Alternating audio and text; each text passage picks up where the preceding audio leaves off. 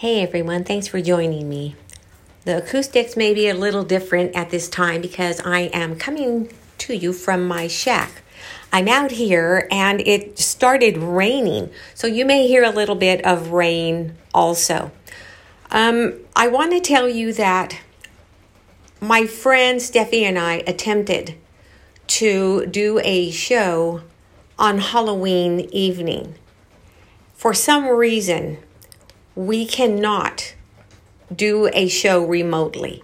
This latest attempt was the third time we have tried to do that. So what's going to happen now is if everything goes to plan, we will be doing it this weekend, hopefully this Saturday. So I don't want to make any promises because I've been talking about this for the longest time, but for whatever reason, we are not able to do the show remotely. I went to troubleshoot and see all of these different things and all these different reasons and so on. And I'm going to tell you, I was actually on Halloween evening, I went into my actual bedroom closet and I have a chair in there. And that's where the Wi-Fi originates from. It's in that little box, whatever the heck, that's on the wall. So I figured, okay, earlier in the day, I logged out, I logged back in, I went into the closet where I figured that the signal was the strongest. I sat there, I contacted her. We had a really good connection, very clear, and all of a sudden it dropped again. So you can imagine my frustration. I was just so angry. So we're not going to try to do that anymore. And the strangest thing is that I have done remote shows with Victoria Kennedy many times, and I've never had this problem. Now, Steffi and I try to do a show together remotely, and we cannot do it. Not only, but Steffi's much closer. I mean, if that has anything to do with it at all. Steffi's right in the neighboring city, and Victoria is in Los Angeles. So, I don't know. She said she finds it, Steffi says she finds it rather strange why this is happening to us. She said we were going to talk about anything that we shouldn't. So she's looking at it from a different aspect. She's looking at it from more of a spiritual realm. I understand that, but who knows? Anyways, I wanted to come on today to share a very interesting theory that I just heard.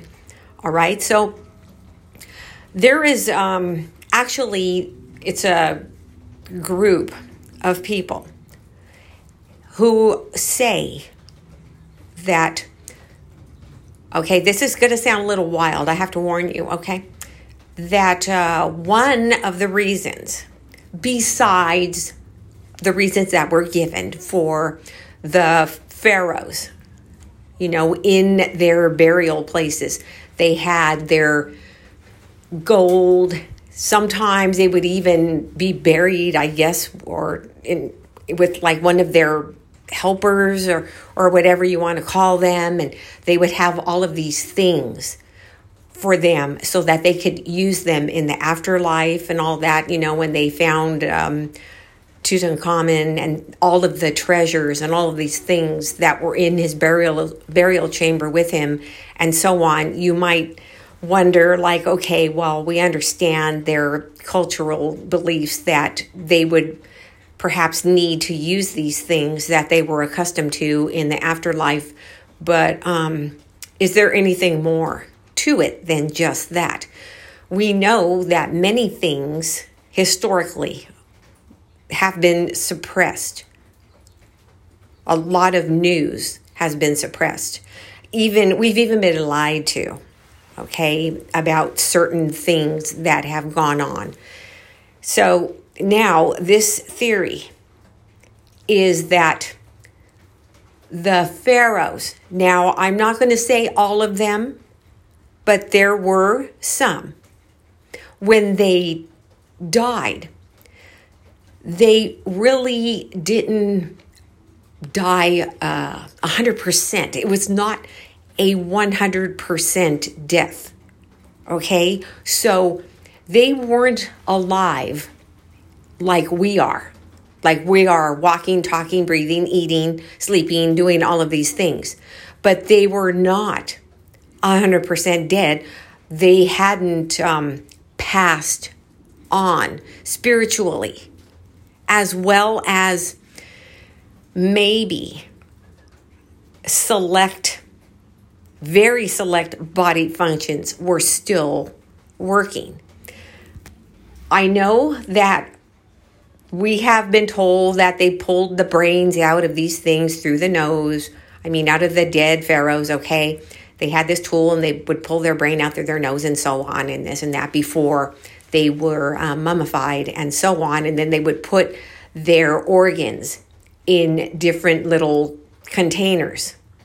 Now, why would you do that if you believed that these people were passed away? Why would you feel the need that you had to do that? All right, once again, it was a cultural belief for some reason, and that's what they practiced. So there are, once again, some who theorize that these things were removed, but they were still working. They were still functioning, not at 100%, but maybe a very small percentage. So they go on to say that that is one of the reasons why DNA is able to be extracted from these mummified corpses that are thousands of years old, even to this day. And I've often wondered that. These things, when I've seen them on TV, on the History Channel or whatever, they look like paper.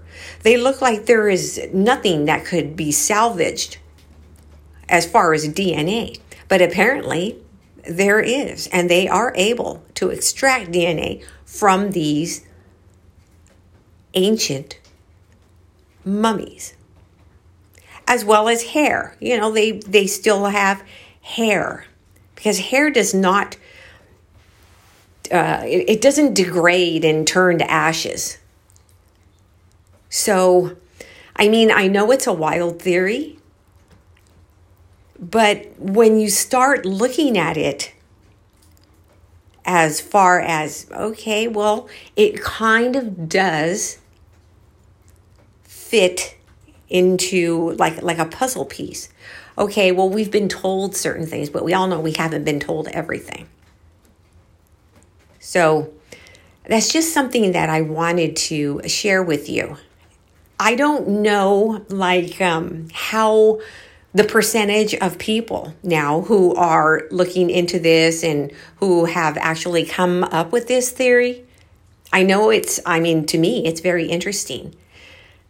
But nevertheless, it's only a theory. And it's something that we will never know, because who's going to share that information with us? Now, if this thing was really happening, if this was really true, who's going to share that with us? You think they're going to come out and say, oh, yes, it was true. They were not alive as we know it. You know, once again, we are animated. We are moving every day. Well, these things weren't alive like we are. The other part, okay, of this theory is because, once again, I'm not saying it's every single pharaoh, every single member of any type of royalty, as far as these ancient pharaohs and things like this. But they are saying that now there were some of them. And I'm guessing that these are the ones who had the most elaborate burial chambers and had the most of their belongings and all of this other stuff in there. And once again, even once in a while, they would entomb one of their helpers with them to help them in the next life. Yes, and they would entomb this person in there while they were living. So, anyways, I don't know the percentage, but they are saying that there are some of them who were not fully human. All right? So, it doesn't go on. They don't go on to say what type of beings these were supposed to be then. They're saying some type of hybrid. They were like some type of hybrid human. Now, what were they mixed with? I don't know. I haven't gotten that far because when I started looking at this, it was just so friggin' wild. I just, I had to put it down and like kind of walk away because it's very, it's, for lack of a better word, this is like a crazy type of theory. Yes. So these things did not die as in the type of death that we know. These things died a different type of death where they were no longer able to maybe walk and talk and ride horses or whatever the case may be. But they were not passed on. So I don't know, there was a very small flickering bit of life still within their corpses. So that's one of the reasons. Maybe they were putting these things in there and even putting one of their helpers in there with them because they weren't sure. The embalmers or whoever it was, the people who mummified these bodies, maybe they weren't 100% sure. They didn't have experience and weren't sure if these things were going to reanimate and come back. So it's I know how it sounds because trust me, when I first was approached with this, I was just like, wait a minute now, that's getting a little bit too much. This is a little bit like reaching. But the more I thought about it, it's like, okay, we know that we're not told the truth about many, many things. We know that suppression is very big as far as any knowledge that we've got. We have to look elsewhere for many things that we are interested in if we are looking for the truth and looking to solve mysteries and so on. So maybe there is an element of truth. I'm not saying the entire thing is correct or I believe the entire thing, but maybe there are little crumbs of truth within this theory. Maybe that would be that some of these pharaohs were not fully human, okay? Maybe it would be, if they're not fully human, they are going to perhaps die. It's possible, a different type of death. It's I know, guys. I keep on like rambling because it's like, wait, I don't know what to do with this. It's just, once again, it's like over my head. But I couldn't wait to come and share this with you because it was just like mind-blowing. And trust me, I first heard it and I just kind of like, man, get out of here with that. Like, get away with me with that. Get away from me with that stupid theory. But little by little, I started thinking about it. There are so many strange things that go on that we don't know. And even some of them are things that we cannot even speak about. There is something called the forbidden knowledge. And these are things that some people know about, some people know of, but they can't speak about it. It may be because you're afraid of ridicule, afraid of being called names things like this, especially high-profile people. They cannot just come out and talk about things maybe that they would like to. They're not able to share things maybe they would like to, because a lot of them, would even jeopardize not only their careers, but their own lives. So for many reasons, they don't come forward. But something like this, while it's almost like the more you think about it, and the more, because I'm going to look into this. I'm telling you, I've been looking into certain things about this. I didn't have a whole lot of time though, because I wanted to come and share it with you. But it's not as startling of a story as it was when I first heard it. When I first heard this theory. Right now, it's like, because you mentally start trying to fit pieces together. Well, yeah, that would explain this and that and blah, blah, blah. It's not a probability, but it is a possibility.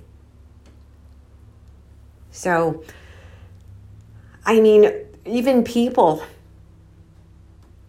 who say that the Sphinx speaks, just like the man when he was walking by, and it was like many, many years ago when the Sphinx was covered up to its neck in sand, and this man was walking, so maybe some of them only thought that there was a head of the Sphinx there because it was buried for so long, except for the head. And he said that the Sphinx spoke to him and said, or asked him to dig him out. Like, if you dig me out, I will do something. I don't know the full story, but I know that there was someone who said that the Sphinx spoke. And then he went ahead and got a whole bunch of people, I guess, and they finally dug the Sphinx out so that its whole form was finally revealed. There's something going on there. I cannot laugh at that story. I can't laugh and say that man was crazy or anything like that. And there was this other person many years ago, but in recent history, who he was like this psychic, and he was kind of like dramatic. This is probably about 20, 25 years ago. And maybe this was a known fact because it's been so long ago, and it's before I started looking in or studying anything. 25 years ago, I wasn't looking at certain things at that time. And he came forward and he said, there are rooms underneath the Sphinx. And in these rooms are contained like many archives of maybe births, like a hall of records down there, as well as historical type of literature and stuff down there underneath in these rooms. So I just figured, okay, that's just another one of his dramatic things. I'm not going to really pay too much attention to that. But then a little while later, I heard it again, and this is more recent, that there are, in fact, some sort of room or rooms, but some sort of structure that is underneath the Sphinx. It didn't go on to elaborate about what it is that is contained there. But maybe that person all those years ago was correct. Maybe there are some sort of records and archives and things like that, historical documents that we don't know. We don't know what those documents would be, and we'll probably never know. As well as there hasn't been any governmental agencies coming forward and saying, oh, we found some rooms underneath the Sphinx, and it has all this and that written down on papyri, and it's talking about Zep Tepi and all this other stuff. See, we will never know, because if there's something down there, people have already been down there looking. I don't know, archaeologists or something, some kind of scientist, whatever. They already have been there, already gone through whatever's down there, but no one's talking. One of the reasons I believe is because it would change history. It would not only change history, but it would change the way we look at probably just about everything. Beliefs, just life in general. So this is something that it's a little creepy when you stop and think about things that aren't all the way dead, but are wrapped up and mummified and in a tomb and things like this, if it is true. But once again, it's just a theory. We all know that the truth is very, very often stranger than fiction. Is this one of them? We'll probably never know. But I am going to look a little further and see if I can dig up anything as far as this particular theory. And I know that you will too, because it's like, wait a minute, how in the heck could this be true? That's one of the things we don't know. We don't know if it's true. That's why it's a theory. Anyways, I just wanted to come on real quick and share that with you. I know how it sounds, but you got to admit, it is pretty interesting. So I'm going to try to be back on Friday and bring some more interesting things. And, I look for creepy every day for I can share with everyone. And I want to thank you once again for walking with me, especially on this rainy day. I don't know how I'm going to get out of my shack now and go back inside without getting all wet, but oh well, it's just water, right? Have a great day, guys. Once again, I want to thank all of you for joining me when we can all walk together through the strange paradiso. Ciao.